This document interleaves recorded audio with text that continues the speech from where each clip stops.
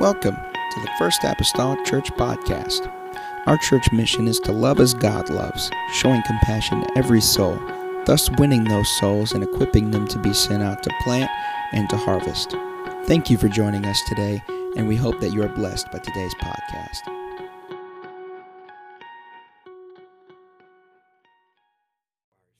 It requires that. 1 Thessalonians chapter number 5. I want to thank Brother Fred. He brought over several fans, amen, to help us dry things out. And so I appreciate him. 1 Thessalonians 5 and verse number 14. The Bible says, "Now we exhort you, brethren, warn them that are unruly, comfort the feeble-minded, support the weak, and be patient toward all men." I'm just going to read it one more time because it's the only verse I got here to get started. "Now we exhort you, brethren, warn them that are unruly, comfort the feeble-minded, support the weak, and be patient toward all men." We won't get all the way through this here today, although it's just a verse.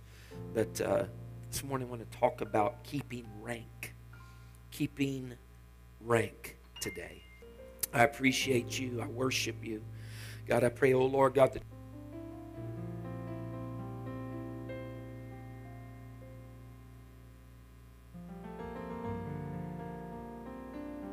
God, of the working Jesus of your presence, not fail to thank you, Jesus Christ, that I pray. Amen. You may be seated this morning in Jesus' name.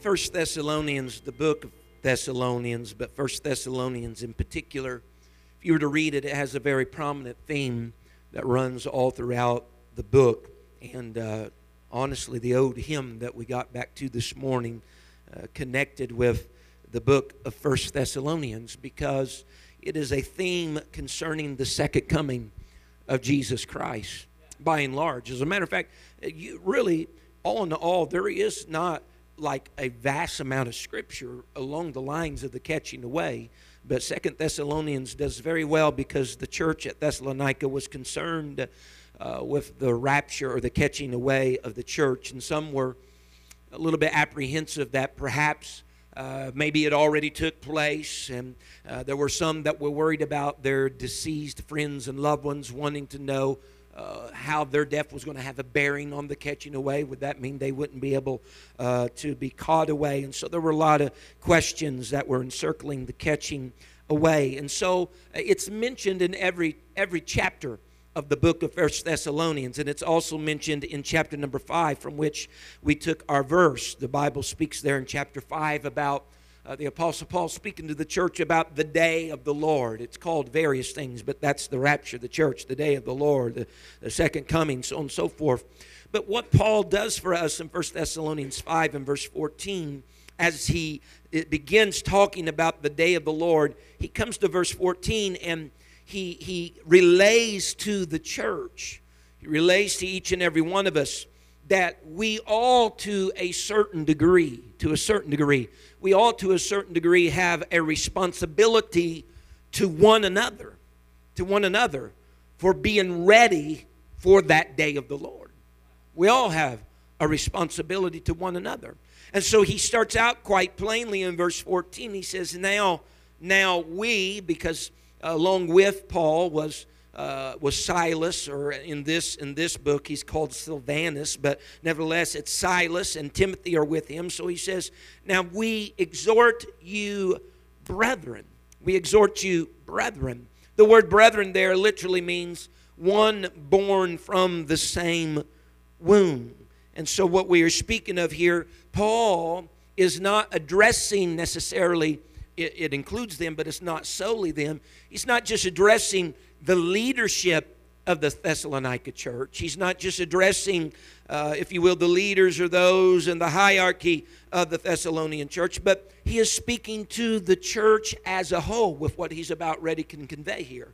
So this wasn't what he's about ready to convey, wasn't just the responsibility, if we can say it in modern day terms, this wasn't just the responsibility of the pastor, the administrative pastor, the youth pastor, the bishop. This was the responsibility of every individual that was a part of the church. And so he's making an appeal to everyone. Amen. And the appeal was simply this, as we read it, that everyone needs to attend to each other. Everybody needs to give consideration and attention to each other. Again, it wasn't the sole duty or responsibility of the pastor of the Thessalonian church or so on and so forth. It was everyone's responsibility to attend to each other. And all throughout the scripture, we see this over and over again. It's just not Thessalonians don't just have a corner on this. We see it in other letters of the epistles and in the New Testament. There seems to be a healthy balance within the church whenever each of us take a responsibility for ourselves. The Bible tells us about that. But not just ourselves, but also for each other. Amen? I want to look out for myself, but also I need to look out for one another. And so, although Christ, according to Scripture, is coming for the churches,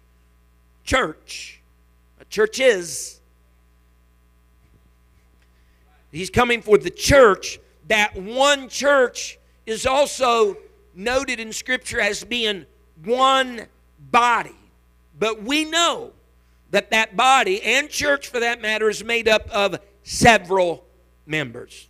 The Bible says in 1 Corinthians 12 and verse 25 that there should be no schism in the body, but that the members should have the same care one for another. One body, many members, but those members are having the care for one another. There's other verses in Scripture talking about, pertaining to looking after ourselves. There's the verses that some would like to quote from Philippians, how we are to, the Bible says, Paul told them, Philippi, work out your own salvation with fear and trembling. Many of you are familiar with that verse, so we need to work out my own salvation with fear and trembling. But while we have verses that are like that and similar to that, there are those other verses then that tell us that everyone are members of one another. And so there is that constant twofold looking to ourselves and looking to others. Other scripture says don't just look upon your own things, but look upon the things that pertain to others. So it's the looking within, the keeping ourselves and others. A few weeks ago, I stood up here. It was just during the normal service, and I shared with you a little excerpt actually from a book I had read, and the whole concept and the idea was basically that many people today try to be independent, and that's very well intentioned, but what they fail to realize that if you're a part of the church, if you're part of the body of Christ, to be independent is really to be distinctly non-Christian. Because God wanted His people to be interdependent. He wants them to be dependent upon Him, and He wants them to be dependent upon each other. And so the apostle starts out of the chute here speaking of the day of the Lord. And he says, I exhort you, brethren, I exhort the church, I exhort everyone. And there's four responsibilities that he lays upon the shoulders of everyone from here forth. And these were the responsibilities then of the Christian to another Christian that Paul admonished him. He says, number one, warn the unruly. Number two, comfort the feeble-minded. Number three, support the weak. And lastly, be patient toward all men. That last one's a big chunk of the verbs that are used in verse number 14, except for the first verb, and this won't mean anything to you, but just bear with me, are in the present imperative. And what that means is this: they are a command, that supporting, that warning, that comforting. They are a command to be carried out as a perpetual duty. In other words, it's just to become a way of life. He's not asking for a one-time scenario, but this was to be a way of life. There should be among the church a constant ebb and flow of warning and comforting and supporting and being patient, for that matter, to the needs of each other. Someone say amen. The word warn in the Scripture means to admonish. It means to speak to one about his conduct reminding him of what he seems to have forgotten, or what is rightly expected from him, even to the degree of a sharp reproof. Now, I'm trying to safeguard any loose cannons precipitating from this. But we should, to a certain degree, as a church family, hold each other accountable concerning our conduct whenever we label ourselves Christian. That we should, I'm not talking about being mean. I'm not talking about being ugly. But it's good time to time for us to remind each other who we say we are. And it's not what me as an individual expects from you, but it's what God has outlined what a Christian is, and following suit with that. And so it's good to have accountability. Amen. Well, I didn't know it was going to be like this soon, you know. It's good to have accountability. Now here's the thing that we're going to have to get over then with this, all right? Because if you're going to warn the unruly, you have to make a judgment call. This was for the church. If you're going to warn somebody that's unruly, then, Brother Terry McGee, I got to make a judgment call that your actions or conduct falls within the margin then of being unruly. And if we do that, oops, we've just done a cardinal sin in society, because don't judge me. Oh, God.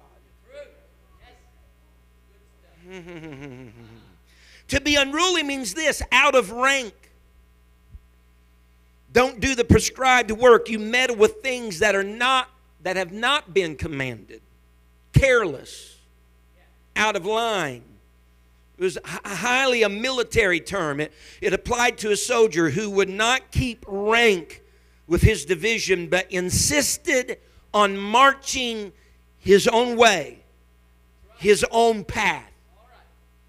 I marvel at it whenever you see the marshaling of an army, and they are in step and in time, and son, their every step and every movement is so calculated, and they are just a symphony of people that's out there going. But if you have just one of them that, you know, about faces when he shouldn't be about faces, that causes chaos and confusion for the whole division. Somebody needs to be pulling on his uniform. But nobody said to do that. Need to get back in rank. Notice the scripture. This happened literally in God's word. The Bible says in Psalm 78 and verse number 9, speaking of the children of Ephraim, one of those sons of Joseph that became a tribe that we've learned about, the Bible says the children of Ephraim, note them now, being armed, carrying bows, turned back in the day of battle. Look at verse 10. They kept not the covenant of God, and refused to walk in his law, and forget his works and his wonders that he had shewed unto them. So here's Ephraim, the tribes, they are armed, they're going out to battle, they have what's needed in order to do the warfare, but the Bible says they turned back. You know what they did? They broke rank. For our purposes, they became unruly. They broke rank. And note, even not just in a very literal way, but even in a figurative way that Scripture plays it out. They kept not the covenant of God. That's how you break rank as a Christian. They refused to walk in his law. Someone say amen. They forgot or forget his works. See, when you become unruly, you'll start forgetting some of the things that your commander-in-chief has done for you. When you start becoming unruly, you refuse to walk in the law. Now, if you refuse to do something, you must know what it is to do something. Huh? Someone say amen. And so here Ephraim is known then among them as the one that was turning back, the one that broke rank. Wasn't because he wasn't fully armed. It wasn't that he wasn't equipped with what was necessary, but it really came down he wasn't fully committed. Had everything that he needed to accomplish what needed to be done, but he just wasn't fully committed. Amen. And so those other verbs of refusing and forgetting and not keeping, again, verbs I think that describe very well the mindset of the unruly. They decide not to keep, and they decide to refuse, and they decide to forget what God has indeed done for them. And so when we talk about keeping rank in the army, keeping rank in the army is not something that comes naturally. They are trained. It's driven within their minds. They are taught how to be disciplined. They are taught how to be disciplined. It requires hard work. See, the unruly, though, then are undisciplined people. They are what other places in the Bible call those who are idlers, meaning people that just don't do. They know they can do the work. They know what work needs to be done. They just refuse to do it. Someone say amen. As a matter of fact, the origin of the word unruly in Scripture goes all the way back to the meaning of making a riot or being rebellious.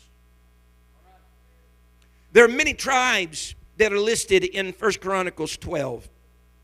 And we're going to go to a scripture there. 1 Chronicles 12, there's many tribes that are listed there. Again, they are listed as being armed with certain weapons. Some are spoken of as having shields, and others as having spears. And some, even in that enlistment of 1 Chronicles 12, are spoken of as being experts in war. Others are called mighty men of valor. There are even some tribes, like the tribe of Issachar. The Bible states that they are described as men that had an understanding of their times to know what Israel ought to do. But see, even all of that list of the weaponry, being an expert in war, being a mighty man of valor, having an understanding of the times, all of that fails miserably if you don't keep rank.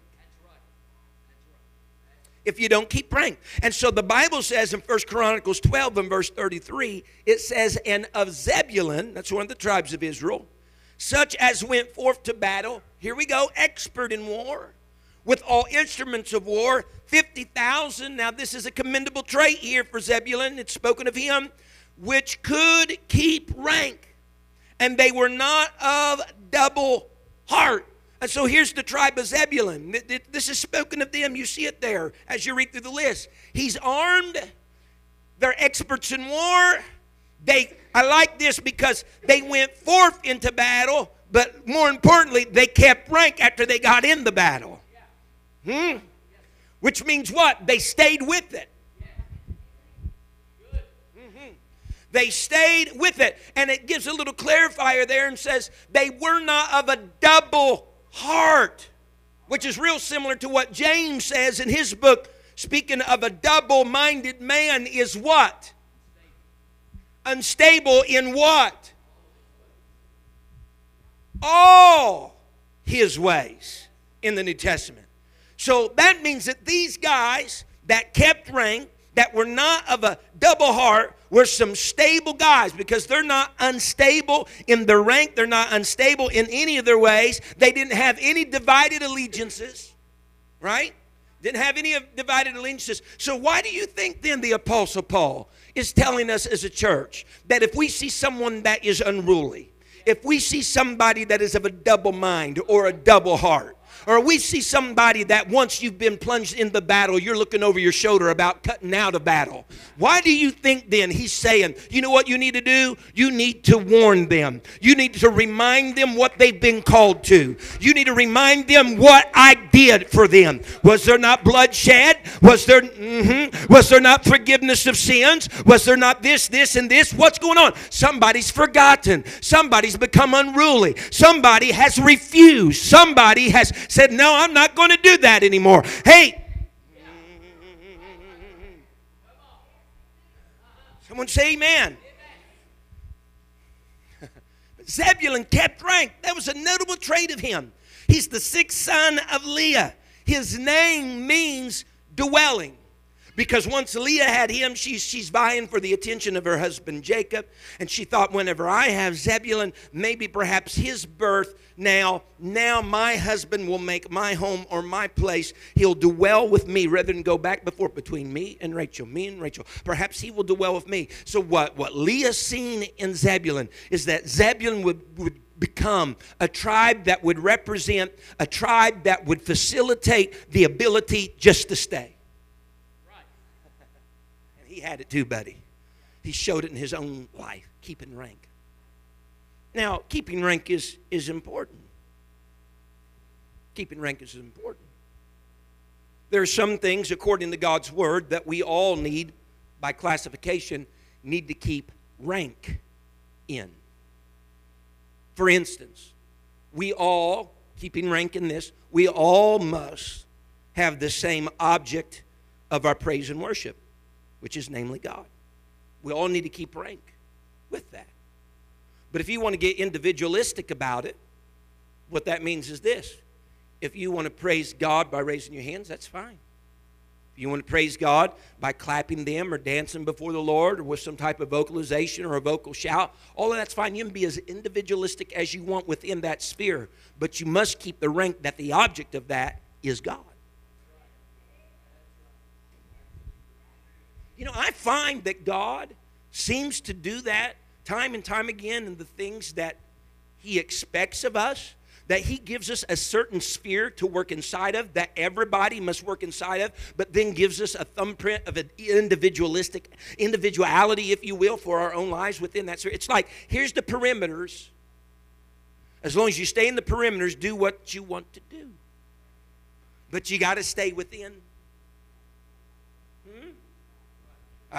We've seen it, and we've told this before, you know, where we go to these prisons, you know, they all have on all the same garment, you know.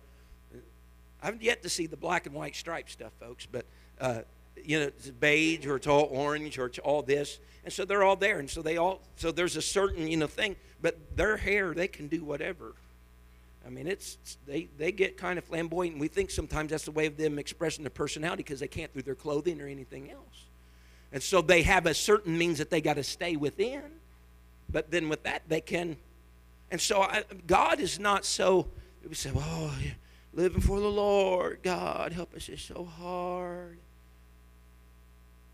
There are things that He's asked us to keep rank on, but if you want to clap, clap. If you want to shout, shout. Amen. But we got to keep rank in keeping God as the object of our affection. Because whenever we don't keep rank, I've already mentioned it, it causes chaos for those who are still in rank. It breeds disruption among those that are still in rank. You have enough people that fall out of rank, and the others are starting to question whether they are in rank or if they're in rank.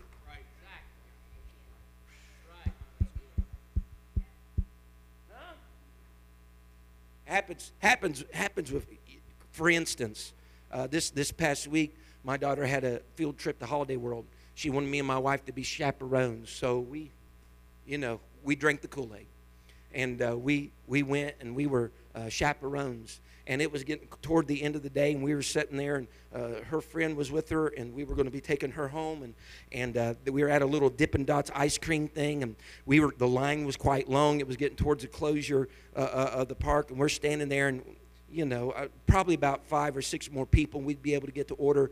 And somebody that was standing up there looked back and said, "From this guy on, they're not going to be able to serve us." Man, people started dropping out of the line. Well, You know, it was a kid that said it, so I was like, I'm not moving until I hear it from the horse's mouth.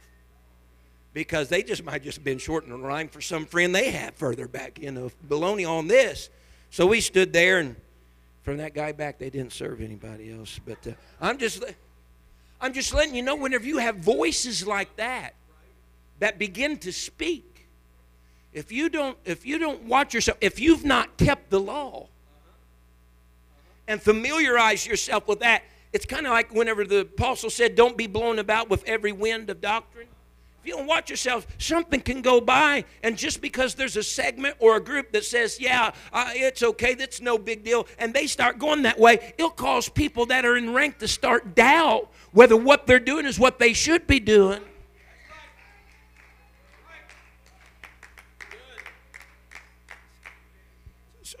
So it's important. And another reason why, now this, again, I know I'm up here like warning the unruly today, but this is our responsibility. Amen? Yeah. Our responsibility. Again, don't be mean and ugly and let no loose cannons go from here and start shooting people down. All right? I know I was walking a dangerous line here with this morning. But there's nothing wrong with some type of gentle. Do it through encouragement if you have to. You know, yeah, it's a bless God you missed 5 services in a row. You might just say, been missing seeing you and fellowshipping with you. See, that's a whole different venue.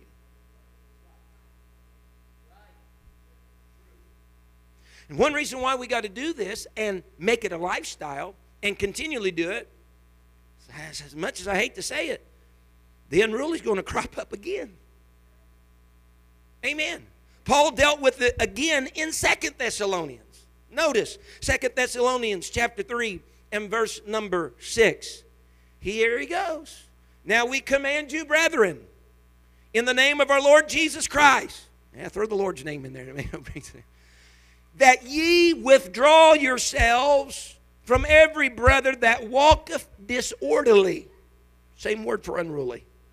And not after the tradition which you received of us, for yourselves know how ye ought to follow us, for we behaved not ourselves disorderly among you. Skipping down to verse 14, look at it. And if any man obey not our word by this epistle, note that man, have no company with him, that he may be ashamed. Now look at verse 15. Yet count him not as an enemy, but admonish, same word for warn, him as a brother. He says what we have here is someone that's fell into rank and fell out of rank. So don't count them as your enemy. Watch them. Don't follow suit with them. He said, but you need to admonish them. You need to tell them, steer back right. Steer back left. You know, because what I understand as a pastor, is this. I've seen people in my church keep rank and fall out of rank. And so I know they can keep rank.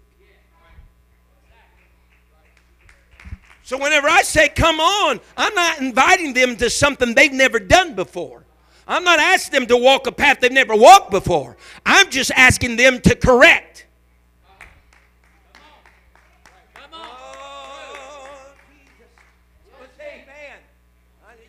It's like me telling my wife, now, honey, I want you to leave house here today, and I want you to drive down to Rockwood, Tennessee, where your mom lives, and I'm not going to give you your GPS, and I'm not going to let you have a Randy McNally atlas, because no one uses those nowadays anyway, and said, I'm not giving you that. I want you to go. Someone went, well, that husband there, I tell you what, he's really something else, do all that. Honey, she's been down there a gazillion times. That's where she used to live. I'm not asking anything of her that's of some high demand, because she's been that path before. She's done it before. And so whenever we give the little nudgings and we give the little warning and the little admonishing here and there, honey, we're not being ugly. We're not asking of you something, amen, beyond. We're just asking you to live up to who you say you are.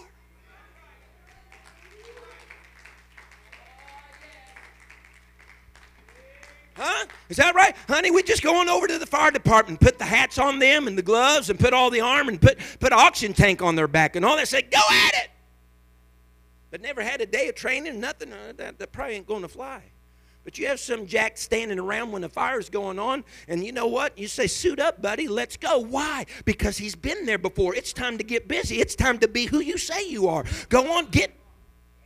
This is not a spectator sport. You need to get involved. You need to fall in rank with us. We're fighting some things. We're doing some things, trying to accomplish some things.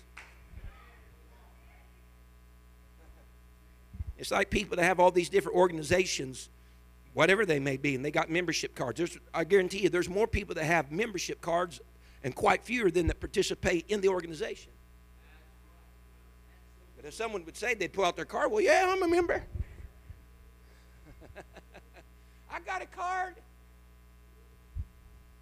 Well, I got to stay sweet. Note the verses of Scripture that we've already covered this far. That being unruly or not keeping rank then has a lot to do with our walk as it's related in these verses of Scripture. Some were walking disorderly or unruly. Ephraim had turned back in the Psalms and it was referred to there in the Psalms that he refused to walk in the law. Notice this verse of Scripture, Ephesians 4 and verse number 1. The Bible says, I therefore, the prisoner of the Lord, this is Paul speaking to the church of Ephesians, the Ephesian church, I therefore, the prisoner of the Lord, beseech you that ye walk worthy of the vocation wherewith ye are called.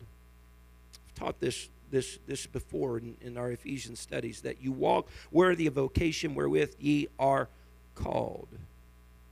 Paul admonishing, warning, urging that church, walk worthy of the vocation wherewith ye are called.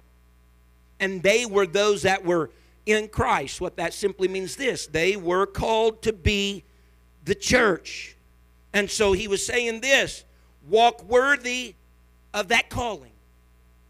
Walk worthy of that position.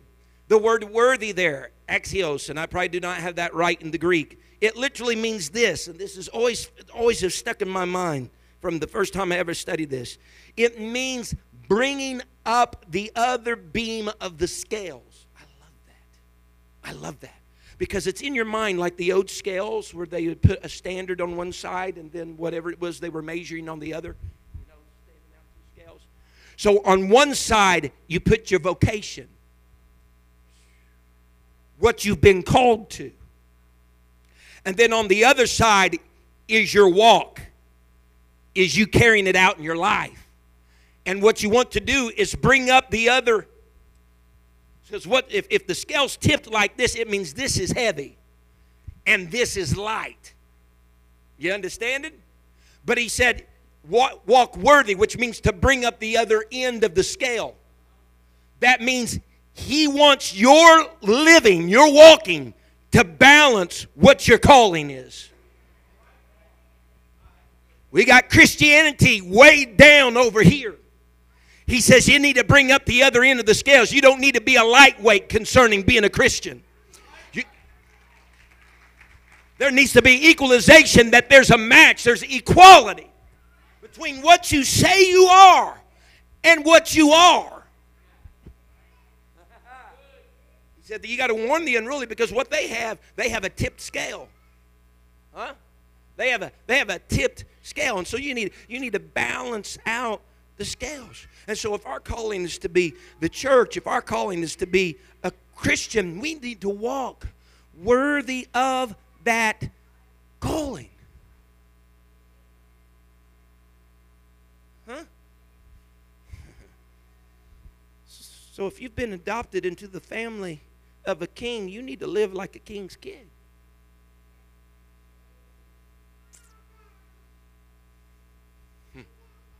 And so, yes, rank relates to marching order.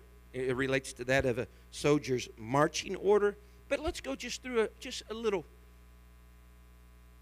another shade of rank, if you will. not only can refer to marching order, it can refer to a soldier's status in the army, or whatever division of military it may be. So also, though, rank in that sense also dictates a soldier's actions as well. The Bible, Genesis 41:42, can't get away from Joseph. It's just been too close, so he just spilled on over into this. Genesis 41, verse 42, the Bible says, and Pharaoh took off his ring from his hand and put it upon Joseph's hand and arrayed him in vestures of fine linen and put a gold chain about his neck. Upon being promoted to second in command of Egypt, Joseph was given a golden chain about his neck, among other things that he was given here in this verse of Scripture. And that chain about his neck, culturally, for Egypt, it signified the nobility of his new position that he had come to. It was a symbol then, in reality. It was a symbol of the authority that Joseph had. That gold chain about his neck did the exact same thing that the bars and stars and stripes and chevrons on the side of a military does for them in their uniform. It was denoting his rank. And so that gold chain denoted Joseph's rank. But along with the rank comes the regulation of the walk. Because rank implies a responsibility that is equal or comparable with that rank. That is why Paul, whenever he is speaking to the Ephesian church, he told them, you can read it a little further down in Ephesians 4:17, whenever he spoke about that they needed to walk worthy of their vocation, he a little further down told them, he said, ye henceforth walk not as other Gentiles walk. Oh, so you don't walk now as other Gentiles walk. Why? Because he had already told them in chapter 2. In times past, he said, you were Gentiles who were without Christ. You were aliens from the commonwealth of Israel. He said you were without hope. You were strangers of the covenant of promise. He says, but now being in Christ, now being the church, he said all of those things that you were without hope, now you have. Without God, but now you have. We're aliens, but you're not. Strangers, but now you're not. What are you saying? He's saying your rank changed. Your rank changed. And so since your rank changed, he says you don't walk today like other Gentiles walk, because that affects your walk.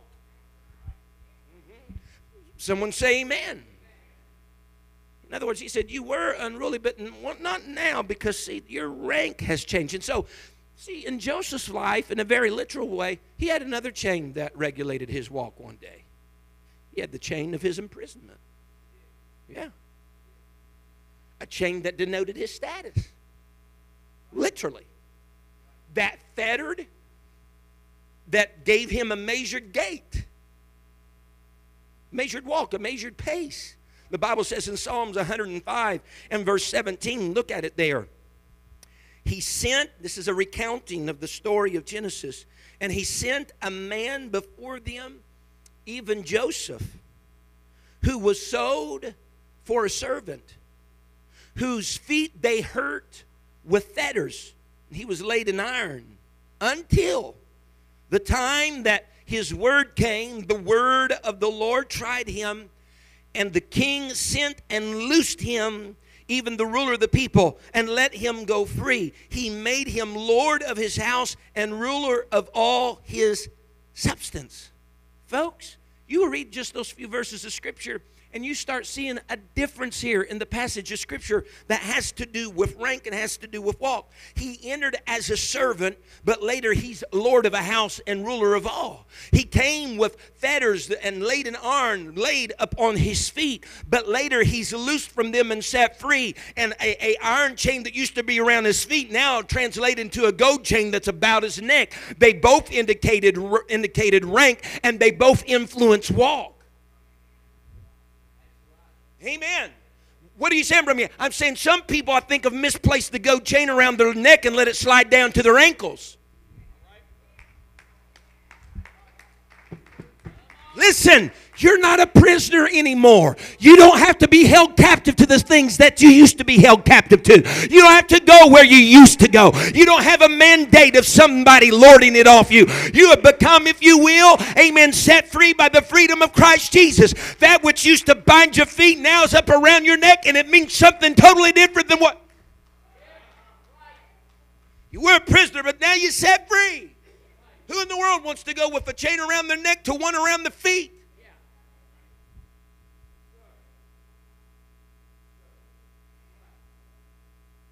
Has to do with rank. And so with that being said, a person's walk then should reflect their rank. Should be in tandem. And so not then even to keep rank in this sense is to be unruly.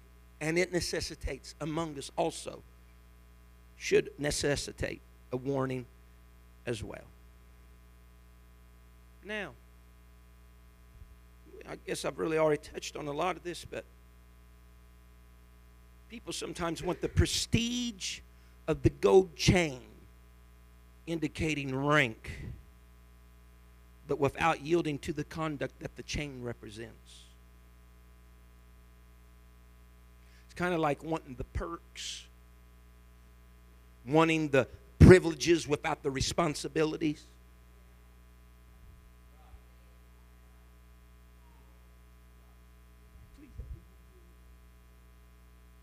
Wanting the privileges without the responsibilities.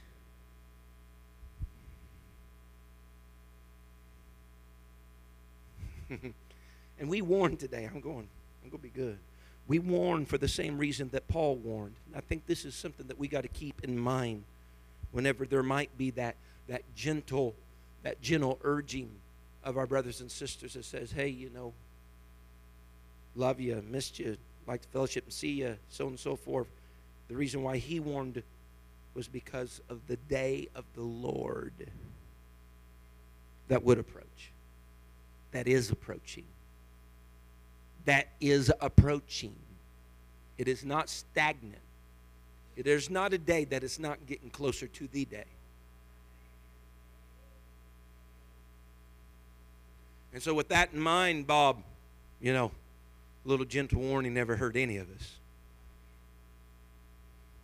A little gentle warning never hurt any of us. I read here recently, and maybe this will help somebody, and I'll hasten here to a close. I was reading recently in a book, and a gentleman was recounting the first time that he ever went snow skiing. Anybody ever been snow skiing? Yeah, a few hands are out there. Some of you kind of raised your hand reluctantly, like, yeah, that was 50 years ago. Don't catch me dead on them now. But he went and he talked about how he had just a great trouble steering when he was on the skis. He said he was very successful about standing up, very successful, of course, about sliding. You know, seemed to be a little uncontrollable over the snow. And times he would purposely fall for the purpose of keeping from falling off of the mountain or running into a tree. He said, but he seemed like he just couldn't determine the direction that he wanted to go. Stay on him, stay upright, just couldn't determine the direction he wanted to go. He said, till a professional ski instructor came by him and gave him some very helpful advice. He said, buddy, he said, steering is simple. He said, you just focus on something off in the distance in the direction you want to go. And he said, your body will automatically guide you there.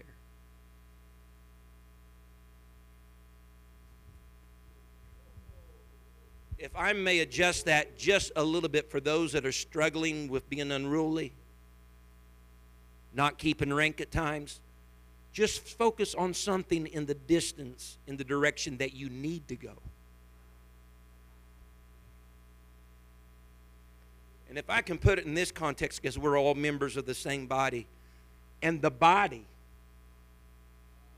will automatically adjust to help get you there.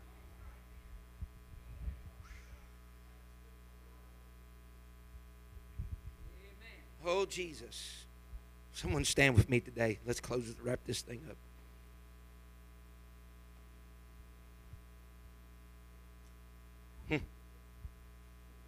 I just see so many things just from that little story that pan out for me, because he had no problem standing up, just had problem directing, and he would purposely fall whenever he thought there was a certain end of falling off the mountain came. There's so many connotations in all of that. Let's close our eyes here this morning.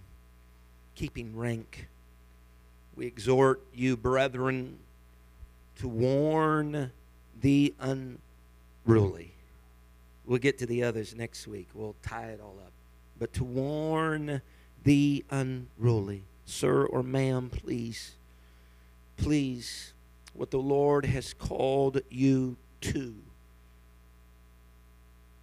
He called you to something, but in the same moment of doing so, he called you from something. Whenever they left Egypt, the Bible constantly uses the phraseology that he brought them out to bring them in. He brought them out of Egypt to bring them into the promised land. And so if you feel like God has brought you out, that is not the totality of the goal. He brought you out to bring you in. He took you from to take you to. Don't get so far into the wilderness that you're like, see, whenever we realize and we see that the children of Israel, they start grumbling, complaining, did we not have homes to live in Egypt? And did we not have, the leeks and the mountains and all this different stuff? Do you know the reason why that really arose among them? It's because whenever they left Egypt, they brought with them a mixed multitude. It wasn't just Israelites. They brought some Egyptians with them. And the problem of the matter was this. It started stirring among a group of them, Egyptians, that were thinking about not keeping rank. And what did that do? Have influence upon the Israelites. Somebody needs to cast their eyes in the distance. And I don't know how far it is, folks. Scripture does not give us a day, an hour, or time, but we need to cast our eyes in the distance and be concentrating on the day of the Lord, the day of the coming of the Lord, and allow our lives then just to automatically adjust, our actions to automatically adjust, our walk to automatically adjust, to hear him say, enter on into the joy of the Lord, my good and my faithful servant. Can we talk to the Lord right now? I need you, Jesus. Thank you for listening. If you would like more information about our services and activities, you can find us on Facebook, Instagram, and Twitter with the username FACMC. Again, that's FACMC. Thank you, and have a blessed day.